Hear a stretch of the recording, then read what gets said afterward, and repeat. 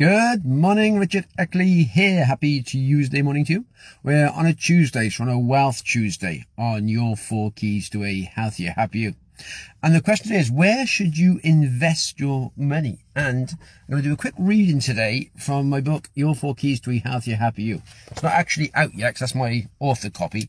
I'm going to do a quick reading from the back of the book from someone called Warren Buffett, who's a multi-billionaire in the stock industry. And invest in yourself is the answer. When Warren Buffett was asked, what is the best thing to invest your money in? He said, without doubt, there is one area that will always bring the greatest returns.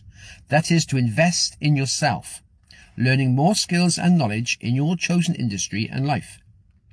That just makes common sense. If you invest in yourself, you'll always get better returns. Investing in yourself, you're improving yourself and you make yourself better. And here's a little story. We've all heard the story of the goose and the golden eggs. When given a choice, nearly everyone chooses the goose instead of the eggs, as they say the goose will keep laying golden eggs as long as he is fed well. However, in real life, nearly everyone invests in the eggs instead of the goose. The eggs are your car, your house, your holidays, your clothes, etc. These are all things you want, but they won't give you anything in return. They are all liabilities, not assets. The goose is the one who earns the money to buy all these eggs and is your biggest asset. The more money you invest in this, the bigger your golden eggs will be in the future.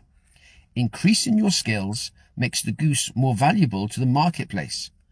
Planning to invest a percentage of your earnings back into the education of this goose will mean you will continue to grow all your life. So the question then is, what is your value in the marketplace? Or to put it another way, how much will you get paid for what you do? There's a simple formula to work this out. First, what is the demand for what you do? Second, what is your ability to do it? And thirdly, what is the difficulty in replacing you? Only as you grow in value through your education and experience will you qualify for the extra money you may want. There are always new leaders required in every industry. Once you know what it is you want to do, you can learn to become one of these leaders. This will attract the people you need to help you on your journey. Investing in yourself is the first step on this path. Too many people stop learning when they leave school or college.